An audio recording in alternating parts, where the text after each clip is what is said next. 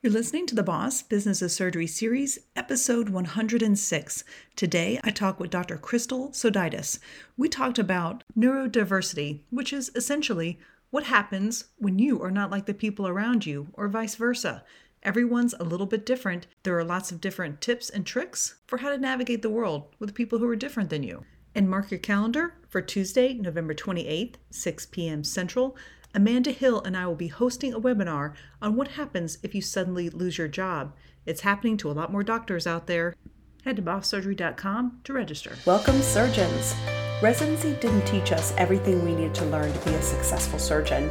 While we spent our time caring for patients and learning how to operate, we didn't learn how to advocate for ourselves or navigate our career.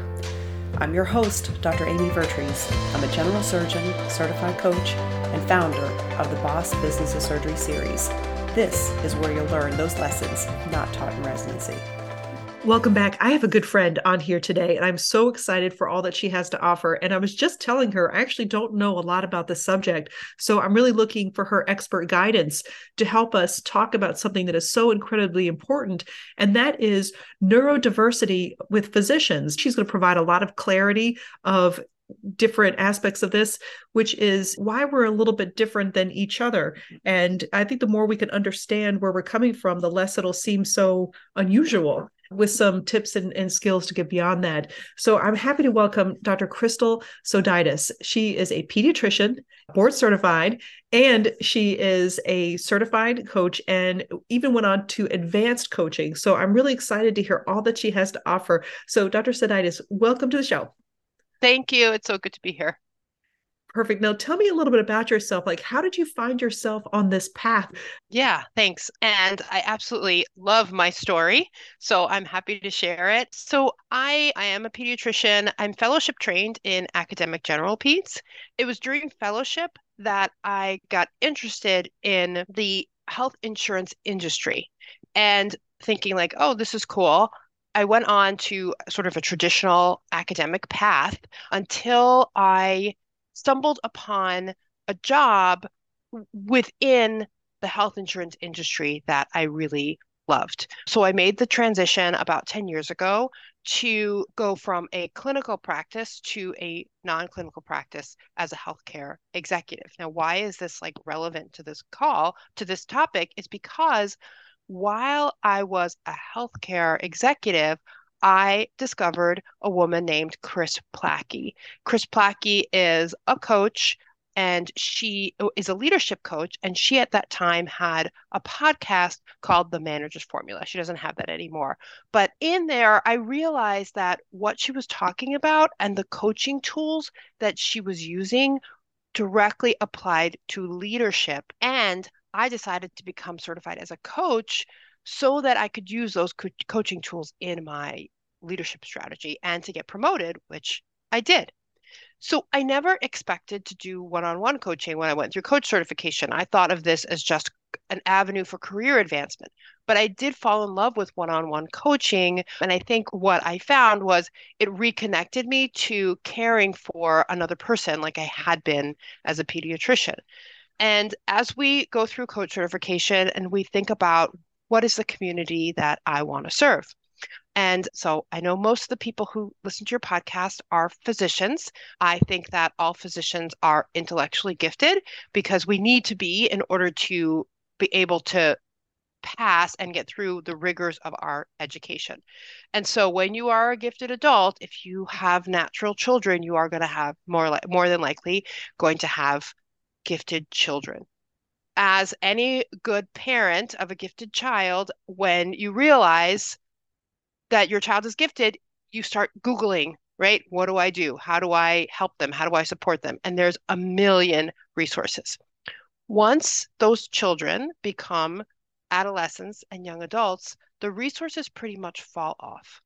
And there's a lot of, in that age group, failure, drug abuse, dropouts.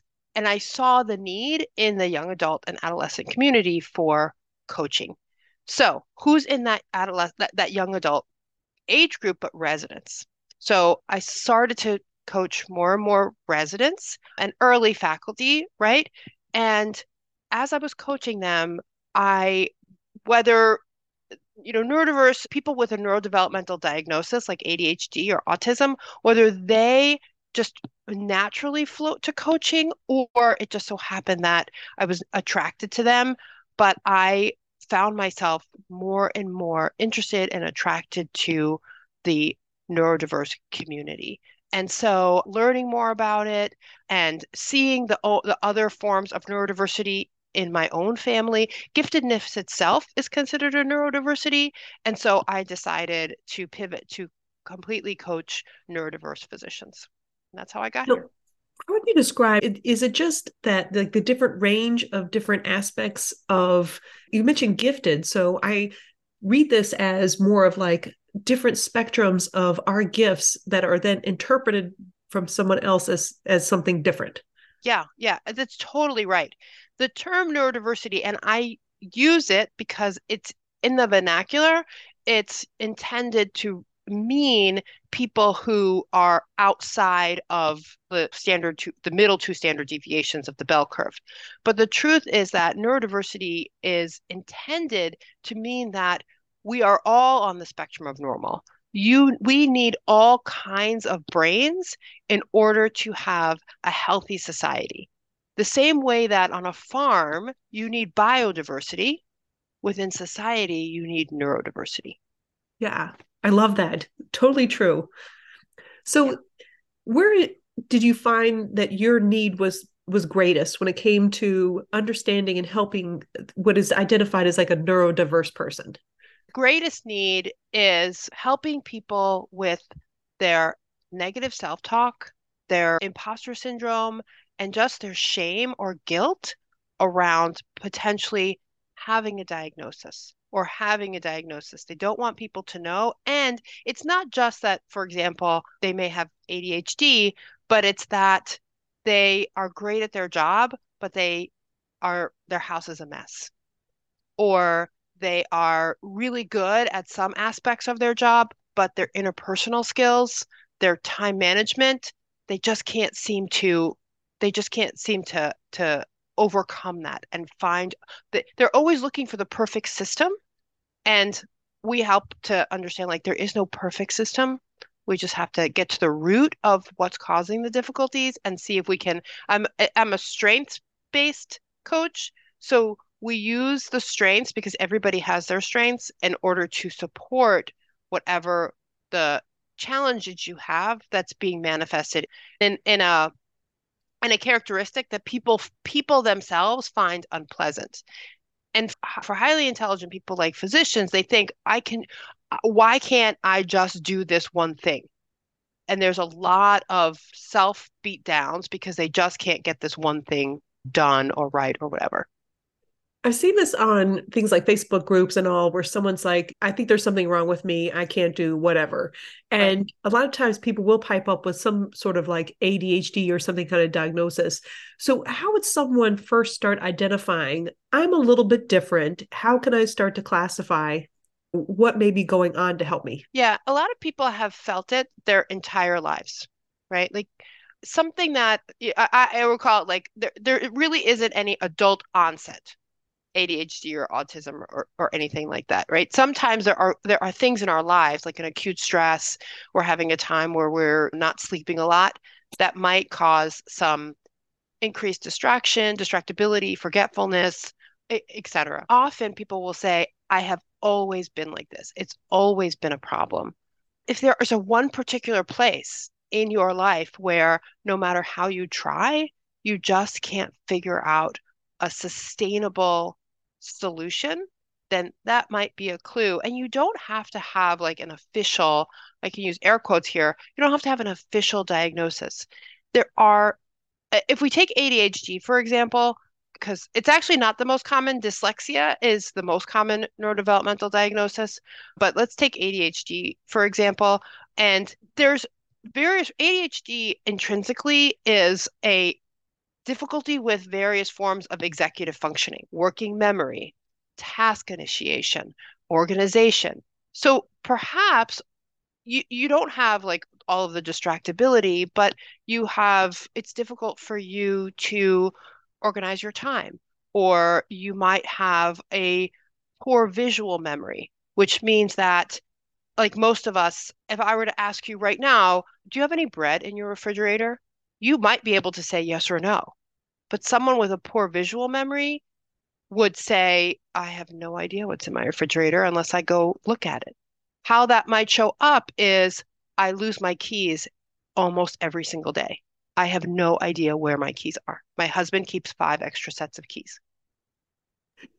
That's so fascinating because it sounds like that not being able to find your keys is more related to the way the brain is working of not having a visual. But I know Exactly. that imagine a lot of shame associated with why can't I find my keys? Exactly. Every morning, this is a problem. I'm digging through my purse. I'm pulling out the pockets. I cannot remember where I put my keys. Well, let's take that as an example. Let's say someone comes to you and says, I every morning I could not find my keys. What would be the next step in trying to figure out how to help this person? I would do an assessment of what their strengths are. And some people are really very pattern strong, like they form muscle memory. Most of us form muscle memory over time. Some people are, it's just easier for them. So figuring out, for example, where do you walk in the door? What's the easiest thing for you to do? For me, I don't think I have a poor visual memory, but I did have this issue with my keys. And so I developed a habit that the first thing I do when I walk in my door is I have a hook next to the door and I put my keys there. I lock the door, I put my keys there. It's so ingrained in me now that I don't even remember doing it. But I know every morning or whenever I leave my house that my keys are going to be there. It sounds like the first thing is to recognize your pattern and then find an adaptive way to overcome that maladaptive pattern. Yeah, and that's what we do with everything, whether it's keys or how to figure out how to fold the laundry or how to, if we're talking about, let's say, somebody who has dyslexia and has difficulty reading, right? What are your strengths that we can use in order for you to be able to ingest information? It doesn't have to be in reading form and to have it hard coded. Because a lot of times people often will come to me when like they're studying for boards. Maybe there's been a board failure or they're just either stressed out about boards because it usually takes them a long time to study. And so we come up with using their strengths. We come up with some executive functioning happens to be my strong suit. And so it balances out really nicely for a lot of the people who come to me who have some area of executive functioning where they struggle. Perfect. And I know you mentioned that there's not really a thing of adult onset ADHD. It sounds like people probably have had this pattern their entire life, and it only reveals it when they're like working at max capacity, which may be why it's not identified till later. Would you agree? Absolutely. And especially for intelligent people, highly intelligent people, because it doesn't take as much for us to absorb and learn the information, right? If some kids in school need 10 practice sets in order to learn a mathematical, principle, a gifted person might only need two. So it doesn't matter if they're not paying that close attention or if they, daydream or they forgot their homework once or twice because they're going to get 100 on the test. And so the zero for the homework kind of all balances out. But there's a point where we all get to where our intelligence can no longer support the level of executive functioning needed or the level of stimulation. We're talking a lot about ADHD, but there's also autism, right? A lot of our colleagues have autism that can be really, there can be a high sensory load, right? And suddenly you get to a point where we'll take the OR, for example, and you get to medical school and all was fine, but you're on your surgery rotation and you cannot deal with the smell of that bovie. Like you go into a complete shutdown, but that's part of your rotation. And maybe there's something else. And suddenly it's like, everything else, kind of all the other scaffolding starts to fall apart.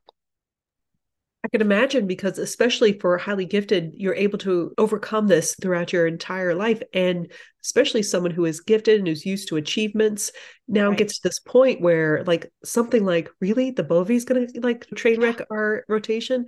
And I can imagine, like, if you're not expecting some variation of that, then what'll happen? It must be very startling and shocking. And I imagine, like, just like you said, could be like a domino effect of a spiral coming from that. Yep. And that's what happens. People just, and then there's shame and guilt, and it just really, it snowballs. So, what would be your best recommendation for someone who now is starting to identify that, hey, this sounds like me, Yeah. my executive functioning a little bit off, and I'm starting to notice it more? Yeah. What would be the best steps for them as far as, what is the next step? Yeah. So I'll send you a link to an ebook that I created for sort of like my top 5 tips for what to do if you're just realize that you are identifying as neurodiverse. And I think the number one recommendation is to not make yourself wrong for your characteristics. It's not wrong that you need to stimming is a term that's used for people when they get overstimulated. They might use now some people can see the stimming that you see is like tapping your pen or shaking your knee. The picture of autism of stimming that people think of is the little boy in the corner that's flapping their hands. But there are other much more subtle stims. Some people it's rubbing a piece of cloth. There's nothing wrong with that. Don't make yourself wrong because you need a fidget. It's okay. That's the way you take care of yourself. That's a great point, is that, I mean, that is taking care of yourself, which it's got to be very difficult to interact in the world where you need to do this thing that takes care of yourself and everyone else around you thinks it's irritating. Yes, yes. And that's why masking is a huge concern in the community and not just with people. Masking is a term that we use when someone who is different is going into the community and going into the world and hiding their characteristics. And I can tell you, I don't have a diagnosis. Often this is someone like with autism that makes an effort to have eye contact. It's uncomfortable for them, but they have been taught somewhere along the way that they're supposed to make eye contact. So they, kind of like get themselves together and they make eye contact during the day, right? So, and that creates a lot of stress.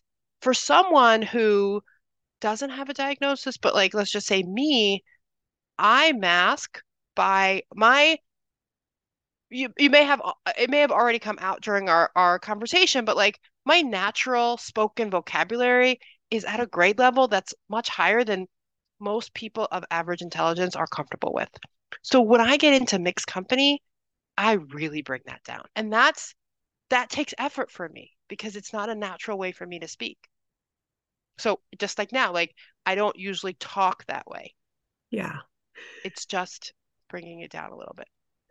So, how do you work with people on this? So it sounds like they've now discovered that they have these characteristics and they have a tendency to mask so other people can feel comfortable. Where do you go from here? Do you work with the masking, or do you work with the dealing with other people maybe not responding as well, or what are the next steps? We've we always start with whatever it is that the person is looking for help with. Most people are not going to come and say, "Hey, I want to learn not to mask," right?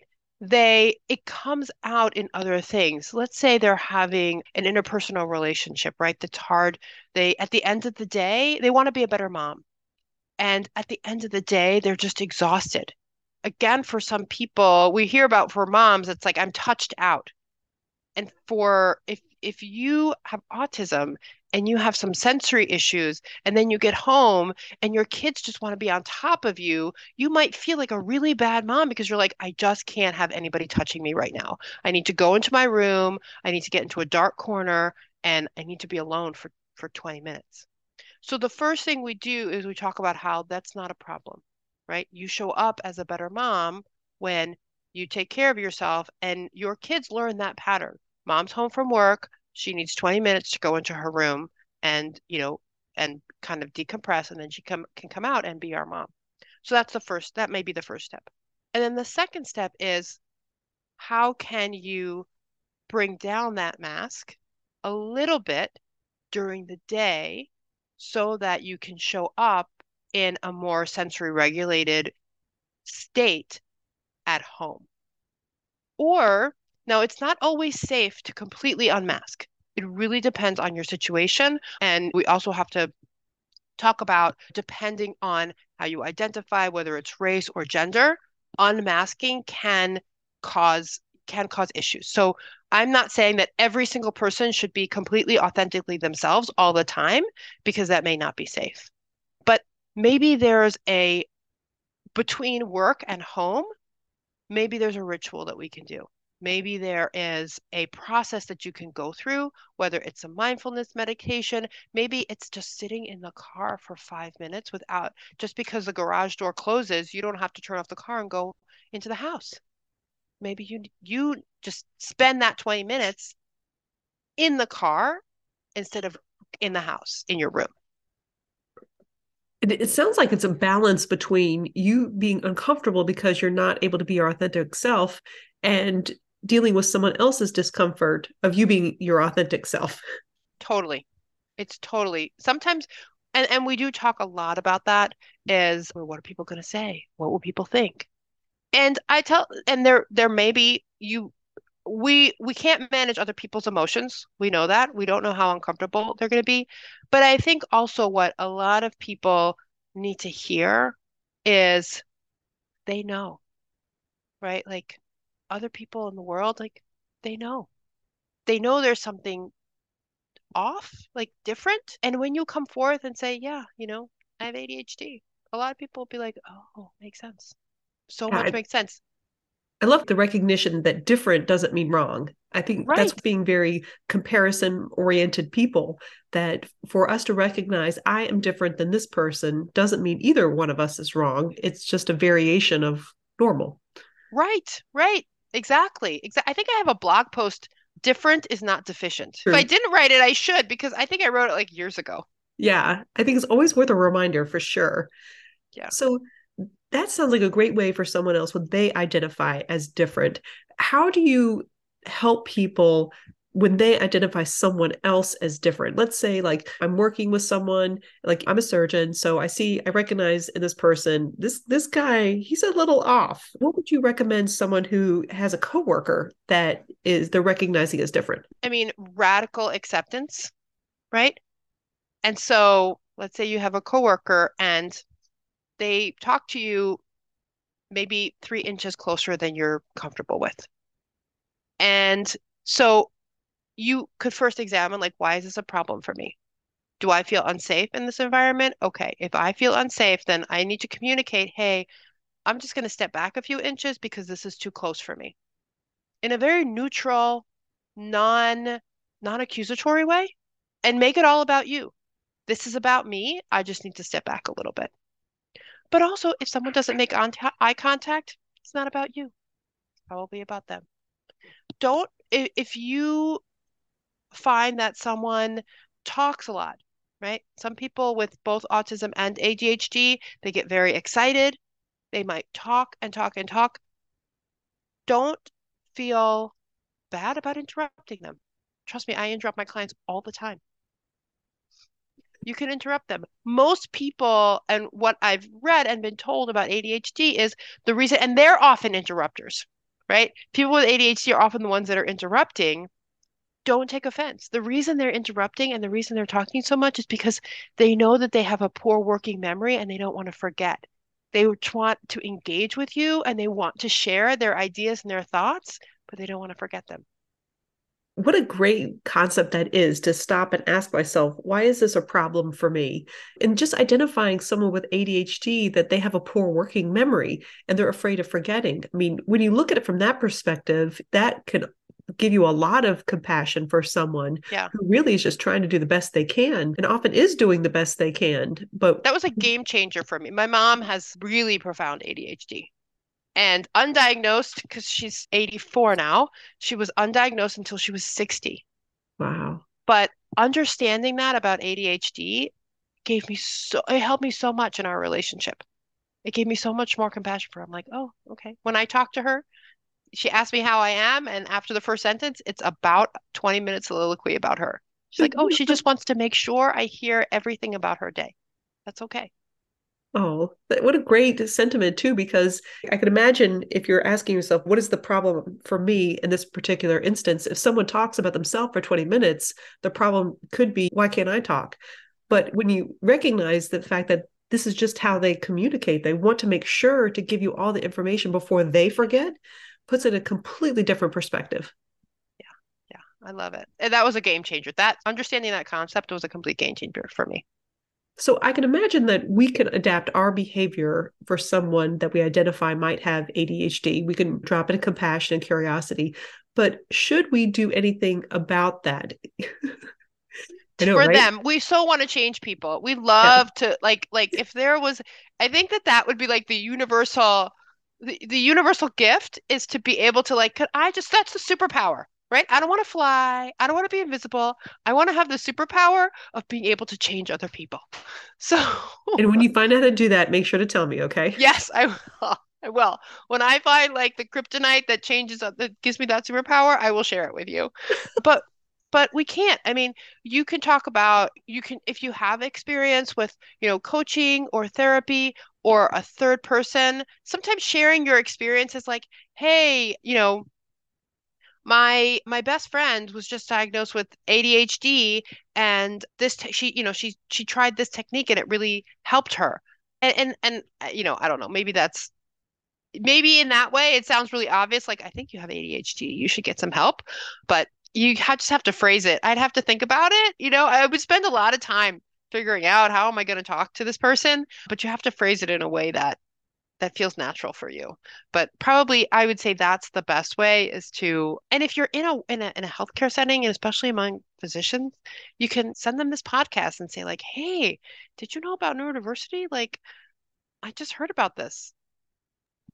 I can imagine a couple different approaches just like that too, offering them the thought of like, I've heard that people that talk a lot are worried about a short working memory and really want to get everything out. Have you noticed that? And I can imagine you could do that, but and see if they recognize it, which is one aspect. But I think another aspect that could be helpful is exactly what you described is when we identify what the problem is for us, I can imagine we could then share our own expression of, I noticed when you talk a lot, I feel like I'm not heard. And Yes. that would be a great way for us to communicate our feelings. And then they can then see how their actions are affecting us rather than them saying that they're wrong, is that we're simply just communicating how it affects us. Yeah. Yeah. Exactly. Exactly. So, where are some of the resources that people can find to explore this a little bit more? Yeah. So, like I said, I have an ebook that I'll send you the link to. I really like the Neurodiversity podcast, and she mostly talks about children and how it affects children, but there's an incredible amount of value. As an adult, if you are looking for a diagnosis, then I always recommend that for you or for your child, because many people as adults are diagnosed when their children are being evaluated because the field has evolved so much, and then they get their child evaluated and they see like, oh, there are some traits here. And actually women is one of the fastest growing segments of new diagnoses of both ADHD and autism because the understanding of those conditions has changed. People might notice that in their child and want to get an evaluation themselves, but for them and for their child, I always recommend being evaluated by someone who specializes in giftedness and understanding the intersection of both. It's called twice exceptionality, or it's usually multi-exceptionality when you have giftedness and then maybe you have one or more neurodevelopmental diagnoses.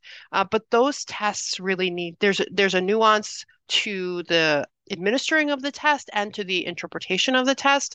So all that to say is I would look to your local state's chapter of NAGC, or National Association of Gifted Children. I don't know of a state that doesn't have a chapter, but if you happen to live in maybe a less populated state, like maybe Wyoming or Montana, you may have to find a close by state that has their own chapter, and they should be able to provide you with some resources for testing and therapy if needed. I was going to ask about that. So they've identified a resource, and I imagine in your state chapter, they'll tell you where potentially to go. But let's say someone is like at home and like that feels hard, and they maybe I want to reach out to a coach or someone that I could Yeah. just go one-on-one and talk through all this. So if someone were to want to work with you, where would they find you? Yeah, so you can go to my website, which is neurodiversedocs.com. I hang out a lot on LinkedIn, and I'm Krystal Sodaitis on LinkedIn, and I can send you a link to that. And I have a free ebook. Once you sign up for the ebook, you get on my email list. And so I don't email you a ton, maybe like once a month.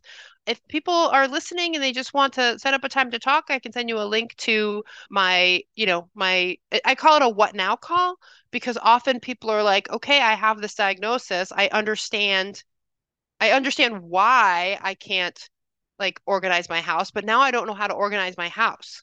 So often, we talk about that sort of like, what now? What do I do now? Right? I Like love I the what understand now why. call. That's Well, fantastic. yeah, thanks. What now? So I can send you a link to that. And if people just want to, sign up to talk, it's totally free. Even if you just want to talk through, like, I think I may have, I'm not sure. I'm happy to do that. I really enjoy talking about it. And so I don't have any problem. Even just, you don't need a coach, you're just asking for advice, totally fine. Yeah, I love that because the takeaways for me for all of this is identifying that we're different doesn't mean we're wrong, and how we can realize that some of these, what we perceive as weaknesses, are just a difference in how our brain is wired, and we can adapt that, and that nothing's actually gone wrong. And we can identify in other people and sort of accept them for being a little bit different because their wiring is a little bit different. Because when you put it in those perspectives, it doesn't feel so like character driven or problem driven. Yeah. And for us to recognize what really is the problem for us in these interactions. And a lot of times I imagine like someone's not making eye contact with me, so therefore I think that they are disrespecting me, or someone is talking more and they're making me uncomfortable. When you put it in our perspective, it both helps us understand, it can also help us provide a framework where we can help them, is just simply to express how their actions are affecting us, and not to say that they're wrong, but at least it opens up a greater dialogue rather than just avoiding people or making it about us or them. Yeah. Yeah. Exactly. Exactly. Love it. Perfect. Well, I will make sure that the link for your ebook and your website is on there. And I definitely encourage people to reach out to you, because there's nothing worse than feeling like there's something wrong with you when there's not actually something wrong Right. with you. Yes, exactly. Well, thank you, Dr. On today. Thank you so much for sharing your wisdom. Thank you. It was great to be here. For more information on the Boss Business of Surgery series, go to bosssurgery.com.